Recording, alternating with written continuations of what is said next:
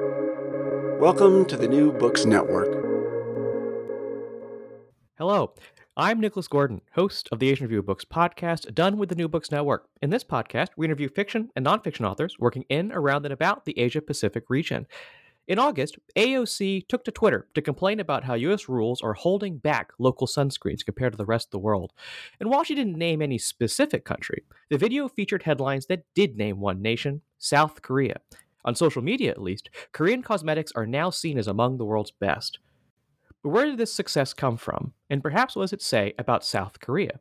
Elise, during her time in South Korea, tried to find out, researching and reporting on not just the cosmetics industry, but gender politics, the culture of lookism, K-pop, and cosmetic surgery, all covered in her latest book, Flawless: Lessons in Looks and Culture from the K-Beauty Capital.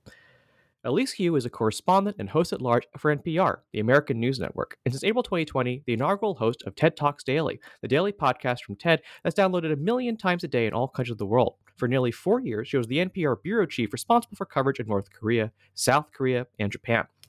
Today, Elise and I talk about South Korea, its world-leading cosmetics industry, and what that says about gender and lookism in this buzzing East Asian economy. So, Elise, thank you so much for coming on the show today. I want to start with this premise that kind of definitely popped up on, Western social media, at least it feels like over the past year, which is that Korean cosmetics really are just better than anything else, certainly compared to what's available in the U.S. I guess I'm sure, is that true? And when we talk about it being kind of on the cutting edge, what does that really mean? Well, thank you so much for having me. And better is always a really difficult metric to try and quantify. But South Korea has become one of the world's leading exporters when it comes to cosmetics and cosmetic tools like wands and lights and a lot of the machinery that you might see, lasers, at derm spas or med spas. So in a lot of ways, because the industry in South Korea is so competitive domestically, what I found was that in order to compete domestically successfully, South Korea's products became so rigorously tested and so innovative that, and in some cases advanced when it came to formulations and ingredients, that those products and procedures were able to compete on a worldwide scale. So the export value of South Korea's cosmetics has now eclipsed the country's exports of smartphones and home appliances, which is wild because when you think of South Korea, or when I thought of South Korea 10 years ago when I was getting posted to Seoul, I thought of LG and its TVs or appliances. I thought of Samsung and its phones. But now it's actually South Korean cosmetics, largely from giant conglomerates like Amore Pacific, which I write about in Flawless, that are really traveling all over the globe and being exported to all countries of the world. So how's the industry get its start? I mean, you mentioned kind of Amore Pacific. I mean, these aren't, I think, new companies, I believe. No.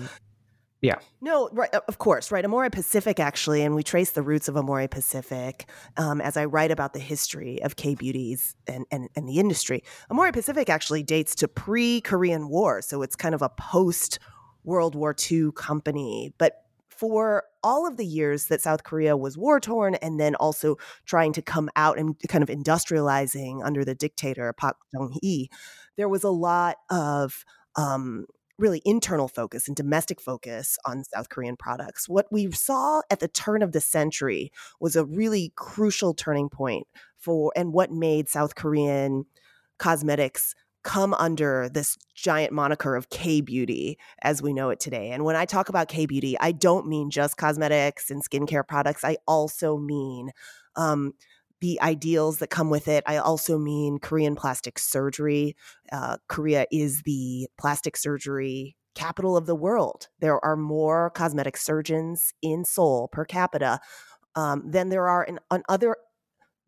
in any other place on the planet, 4 times more than the United States. And I had long assumed that the U.S. had plenty of plastic surgeons. So K-beauty encompasses all of that to me, and it really took off at the turn of the century, the early 2000s, following the Asian financial crisis, and with the growth of K-pop K-film, K-drama, what we call the Hallyu wave or the Korean cultural wave that went around the globe. So I talk about how really you can't have the transmission of a bunch of Korean beauty products without images of Korean beauties, of actually like pretty people, right? Or what's considered pretty people in Asia.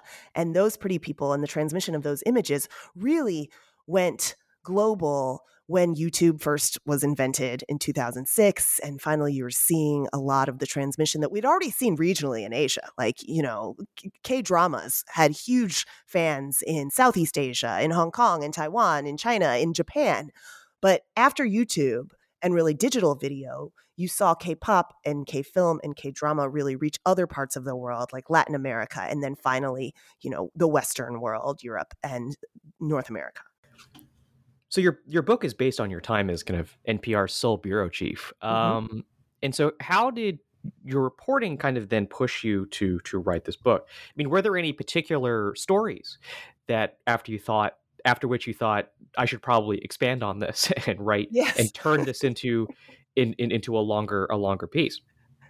Yes. And, this book really marries, it's not just, a cultural history or social commentary and journalism. It really braids a lot of memoir because it has to do with beauty ideals and the sort of insecurities or the questions that we all have and the complexities that come with looking at our reflections in the mirror. So I have really wrestled with that. And I wrestled with how I looked compared with other Asians. I'm Asian American, which is distinct from Asians, especially in Korea, because Korean women face a lot of constraints and social expectations to look a certain way. And I, as an Asian American, was able to really live outside those norms and those constraints in many ways because I could ride the foreigner pass, and I was allowed some forgiveness for the way I looked. But even still, as a woman and as a woman who appears Asian, I really wrestled when I first landed in Seoul with just all these images of the ideal, what Korean women were expected to look like, which was eternally young, long, luscious hair, perfect, porcelain white skin, big eyes, usually kind of higher nose bridges than I would have, or that I naturally have. And then these very feminine looking jawlines, which I later learned were often perfected by surgical interventions, and then very, very, very thin women in general. Like the expectation for thinness was really rather astounding to me. And there was a real contradiction with what I was going through at the time, because when I landed there, I was already pregnant and I was only getting bigger, through my first few months in South Korea. And so that kind of wrestling, my personal individual struggle, is portrayed in the book, and also the impetus for writing it and reporting it in a lot of ways. And then there were times along the way during the late 10s that I was in Seoul, where we were really observing a feminist reckoning and an awakening by a lot of young women in South Korea. There was a murder outside the Gangnam subway station in 2016, I believe. So within the first year that I was in Seoul, that was really a catalyst for a lot of women sort of speaking up and talking about the everyday sexism and the everyday violence that they faced, because the murder of this woman, the killer admitted that he let a lot of people pass by the same space where he kind of emerged and killed her. He let a lot of people pass by who were men, but then said reportedly that I killed her. He chose his victim, quote, because she was a woman. And so there was just this outpouring. And then that was a really key moment. I covered the story, but really it was a key moment for me in trying to wrestle with the gender disparity of a country that is the 10th largest economy of the world, and then such a cultural juggernaut. And yet still women were really suffering under various constraints of a patriarchy. And so I examined that, and then how beauty plays out and how beauty ends up being a tool in a lot of ways in this kind of neoliberal or late capitalist moment that we're in. It was a tool for women to try and kind of come up and rise up above their class or rise up above their station. And in that sense, as we get into the plastic surgery part of the book, a lot of cosmetic surgery was really justified because your looks were framed as a matter of personal responsibility, such that if you didn't work hard to improve your looks, then you were seen as lazy or incapable. And so it would be natural, or expected for women and increasingly men to do something about their bodies and their faces as they naturally appeared and try and improve that for the so-called market. I want to get into that in a little bit, actually. And I guess my question, first of all, is how do Korean women feel about this pressure, feel about the culture of lookism, I think you call it. I mean, the women you talk to in the book, it's kind of simultaneously they do feel pressured by it, but also they're often the ones doing a lot of the prodding and pushing, which I know isn't like that's not new. I feel like that's common in looking at analyses of kind of how gender plays into this. But at least from your reporting, I mean, how did Korean women kind of feel about, I guess, about lookism and this pressure? It depends on whom you talk to, right? It's not a monolithic group, but a lot of the women especially the younger women, so I would say the Gen Z women who are trying to resist a lot of the standards that they have faced or their mothers or their aunties and grandmothers have faced, those women really feel oppressed, right? And they feel fatigued and they feel as though they pay a high psychological tax for not doing the work of trying to live up to whatever appearance standard is in vogue in the moment. I remember a lot of them saying things to me like, we just want to exist as humans, as we are, and be loved as we are, without the makeup, without this idea of a figurative corset, or in some cases, real corsets. In 2018, the year that I ended up moving home because my stint was ending, there were massive protests. I don't know if you remember the coverage in Asia at the time, but women took to the streets in South Korea in numbers of 50,000, and the next rally was 60,000, and then the third one, it was 90,000 women on the streets of the South Korean capital, really to protest as women's sort of consciousness and women's rights rallies, to protest a whole slew of injustices that they felt. And as part of that, there was also this escape the corset movement in which women were rejecting standards like having long hair. And so they were cutting off all their hair and rejecting standards like spending a bunch of money on makeup and plastic surgery. And so they were crushing their compacts, their makeup compacts and eyeshadows and things, and taking pictures of these crushed compacts in the trash or making videos of them wiping off all of the gunk on their faces and the goop on their faces in a real stand to try and say, like, we want to be free of this particular beauty regime that we're caught up in. And it's not from a direct source, right? It's not like this is a governmental regime. It's more complicated than that and more complex in that this is part of existing in a wider society and being part of commercial exchanges and being, marketed to by the beauty industry. And the beauty industry really operates on this idea that there is something about us that can be fixed. Like, you could look better, so why don't you do this thing or buy the thing or the service necessary to look better, to fix whatever problem is in front of us. Yeah, on the flip side as well, though. I mean, you mentioned in your book that that men are taking part in the cosmetic industry as well. I know it. I know in other markets, was it men will only buy cosmetics if it's very clearly branded for men with like Yes. big black bottles and Dude wipes, right? like bullet conditioner or something.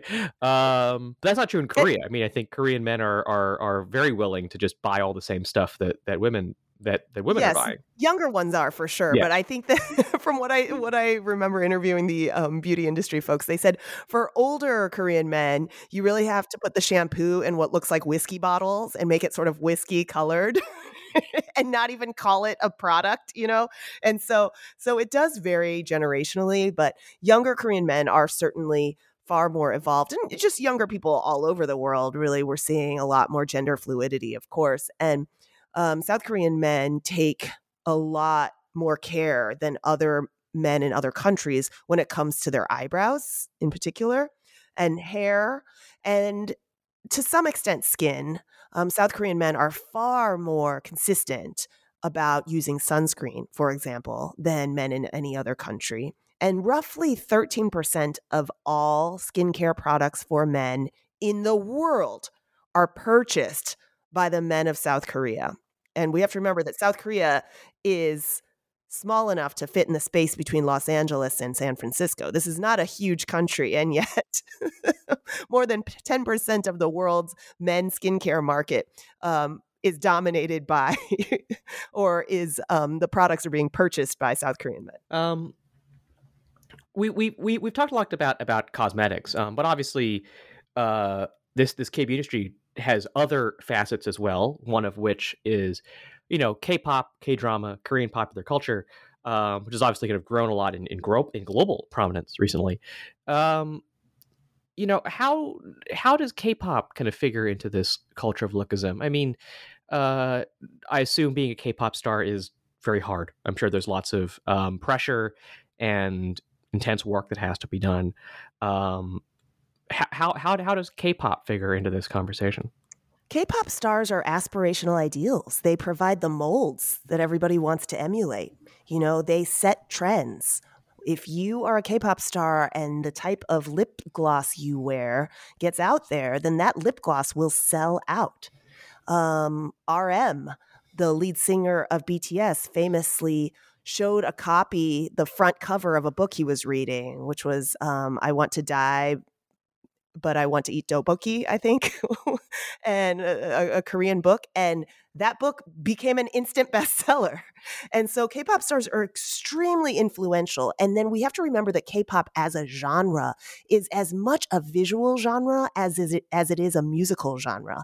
So it's visuals, it's choreography, it's videos, it's stage productions are such a vital part of what K-pop is and how it's defined, that how its idols look and how they appear, whether it's fashion or skin or hair or accessories, ends up getting transmitted all over the world. And it's a 24/7 billboard for K-beauty and K-beauty ideals.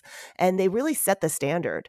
So much of what we understand as K-beauty today, and things like dewy skin, glowy skin, a skincare routine, the pimple patch stickers, the Laneige products that so many Gen Z Americans are using, all of that really originated in South Korea and often on the bodies and faces of K-pop idols. You also talk about cosmetic surgery, and you kind of mentioned that earlier. Mm-hmm. In reading Flawless, it struck me kind of how much it really seems like an industry. Yeah. Cosmetic surgeons are doing, certainly seems like way more operations, way more procedures, like per week, if not per day, than U.S. Cosmetic surgeons. How did that industry, I guess, grow? How did it become so prominent, so leading edge, and I guess just so ingrained in this culture? Some of it is through medical tourism. And then some of it is because of regulatory changes after the Asian financial crisis. So following the Asian financial crisis, which really is consequential in so many ways, as I found out in the research for Flawless, following the Asian financial crisis, the regulatory regime in South Korea was changed to incentivize doctors for specializing and for anything that related to diagnostics. And cosmetic surgery offers both, because you have diagnostic tools and then you have diagnostic services to try and diagnose a skin condition, or like a deviated septum, or a jawline that maybe is not great, and then or not ideal according to the standards of the day. And then you have surgery specialists to try and solve that particular problem. And so following those regulatory changes, you you had a lot of doctors become interested in specializing in surgery. However, after that happened, there was a glutted market and there were too many surgeons, too few patients. So that's when the South Korean state got involved, and they began a campaign of medical tourism involving the Korean Tourism Organization and other government wings to try and lure patients, foreign patients, into South Korea for its world-leading plastic surgery district.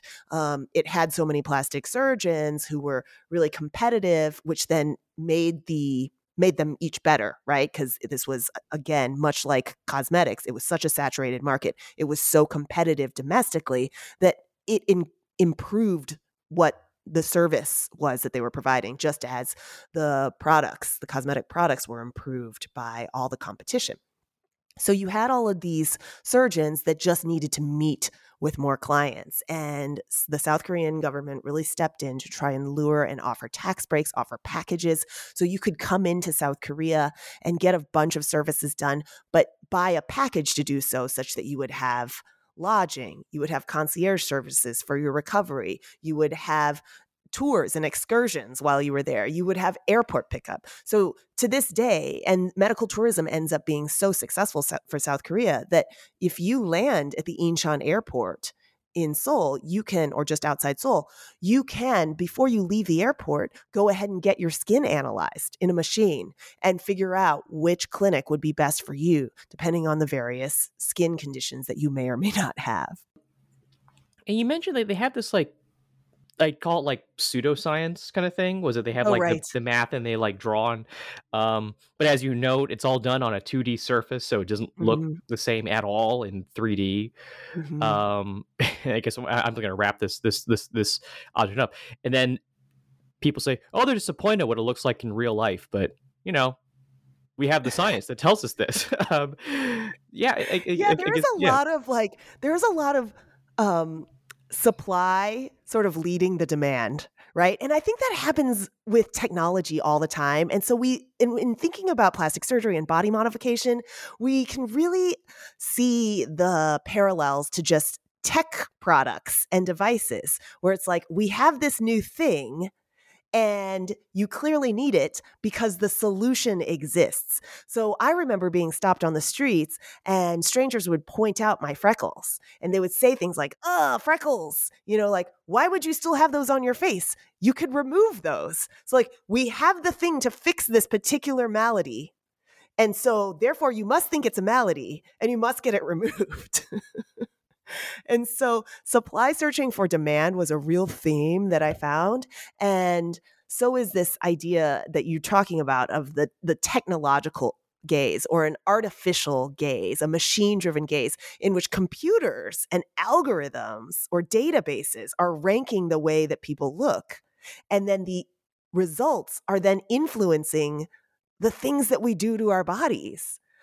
Or the way that we think about our looks. So our very beauty ideals are getting morphed by these algorithms and by these companies behind the software that really just wants to keep us engaged. And the cosmetic surgery clinics are all too quick and all too eager to try and resolve whatever body dysmorphia or insecurities that folks are having as a result of the digital gaze by saying, hey, we have this newfangled technology that'll match up your looks to the algorithmically determined set of looks that you want to look like, and show you what that gap is and help you fix that gap. We can correct the difference between your physical meat space self and the digital idealized self that you want to be and that you see in those filters. It's really wild, but in that way, Flawless really serves as kind of a cautionary tale, or a window into a future that's already arrived in South Korea,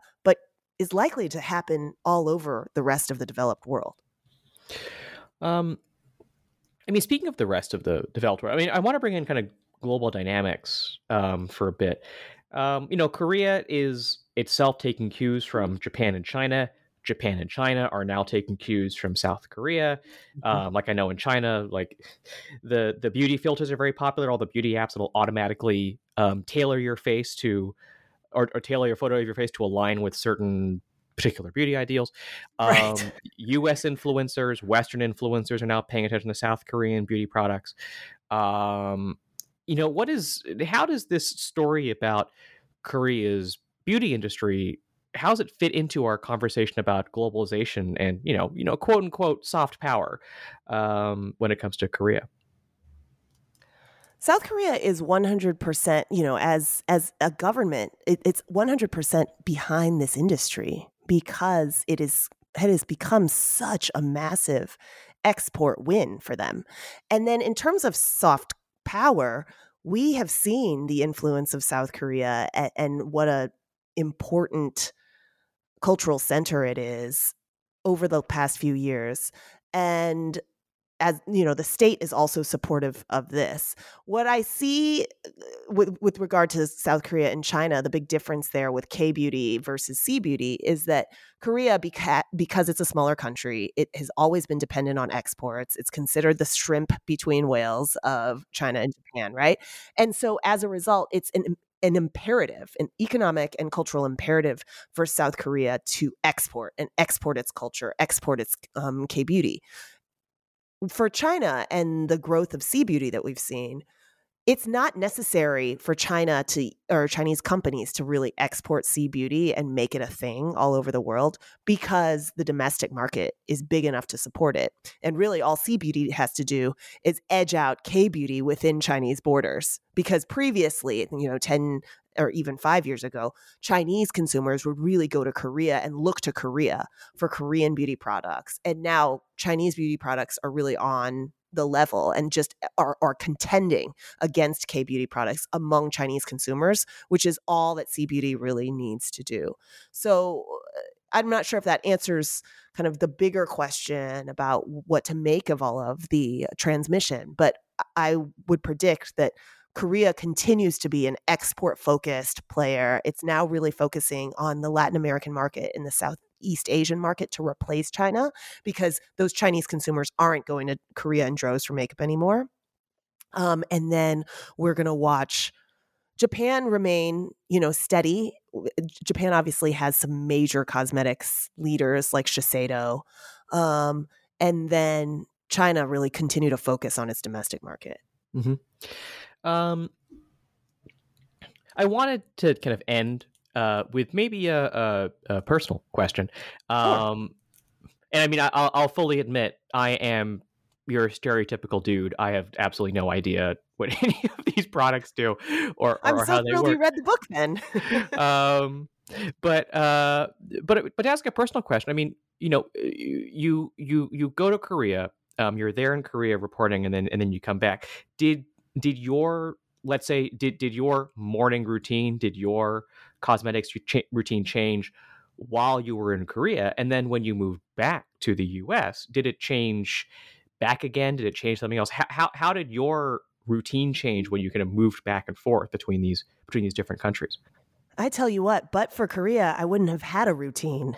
Like I was never somebody who was very into skincare or having multiple steps to a skincare routine. Not necessarily for beautifying. There's some people who have beauty routines just to relax, right? To take good care of their bodies and their skin. And I didn't even do that. I'm rather a chaos muppet, I guess you could describe me as. And so I didn't have much of a routine at all. And in South Korea, that really changed because after I had my second daughter there, I had a bunch of downtime at home. And so that was when I really experimented with all of these world leading skincare products that I was told about. And so I tried a lot of things out. I found some products that I liked and I continue to be devoted to. But the real tangible change in the way that I care for my skin as a result of the reporting for Flawless is sunscreen, which is what you started this episode with. I have become militant about sunscreen and wearing it every day, and not just when I go out to the beach or go into the pool. I'm really good about wearing sunscreen every day because we are exposed to UV rays constantly. And I often wear Korean sunscreens because in a lot of ways their formulations are more advanced and better than the United States sunscreens that are offered, and then often cheaper as well. And then I'm also militant about making sure my kids are wearing sunscreen and they're protecting their precious skin. And so that is a big change.